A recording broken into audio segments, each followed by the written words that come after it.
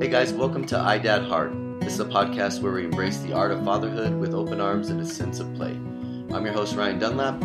I've worn lots of different hats in my life regarding being a dad, from a stay-at-home dad to a working dad, father figure, bedtime storyteller. But no matter what kind of dad I'm being, one thing's for sure, iDadHard.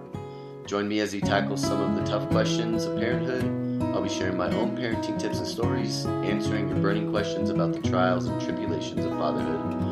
I'll also be bringing on other dads to talk with them about their experiences. So whether you're a seasoned pro or brand new dad, let's talk, laugh, learn, and dad hard together.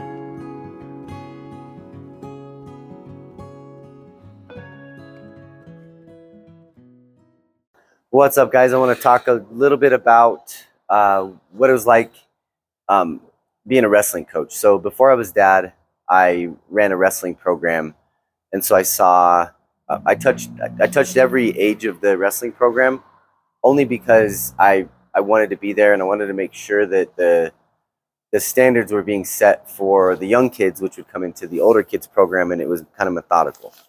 But one of the things that I learned is my joy for kids. So at the end of every practice, we would do a conditioning, and it was every practice. We did it every single practice.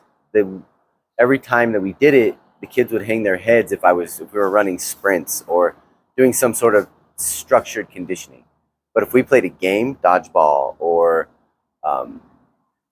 sharks and minnows, or any of those just games that get the kids moving, where they have to kind of chase each other, or they have to play catch, or whatever it is, that interaction, the kids would actually be more tired just by playing that game than they would be by the effort that they would put into the structured part of it.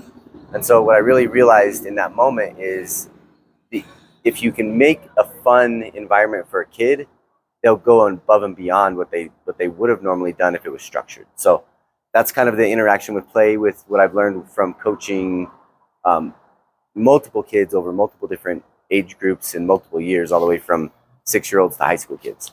So that's what I would say about that.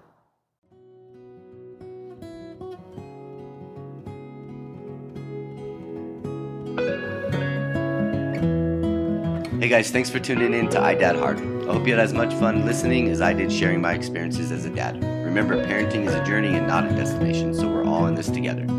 If you wanted to continue the conversation or share your own dad stories, head over to iDadHard.us, where you can find more resources and connect with other dads just like you. If you've enjoyed the show, don't forget to leave a rating and a review on your favorite podcast forum. Until next time, keep dadding hard.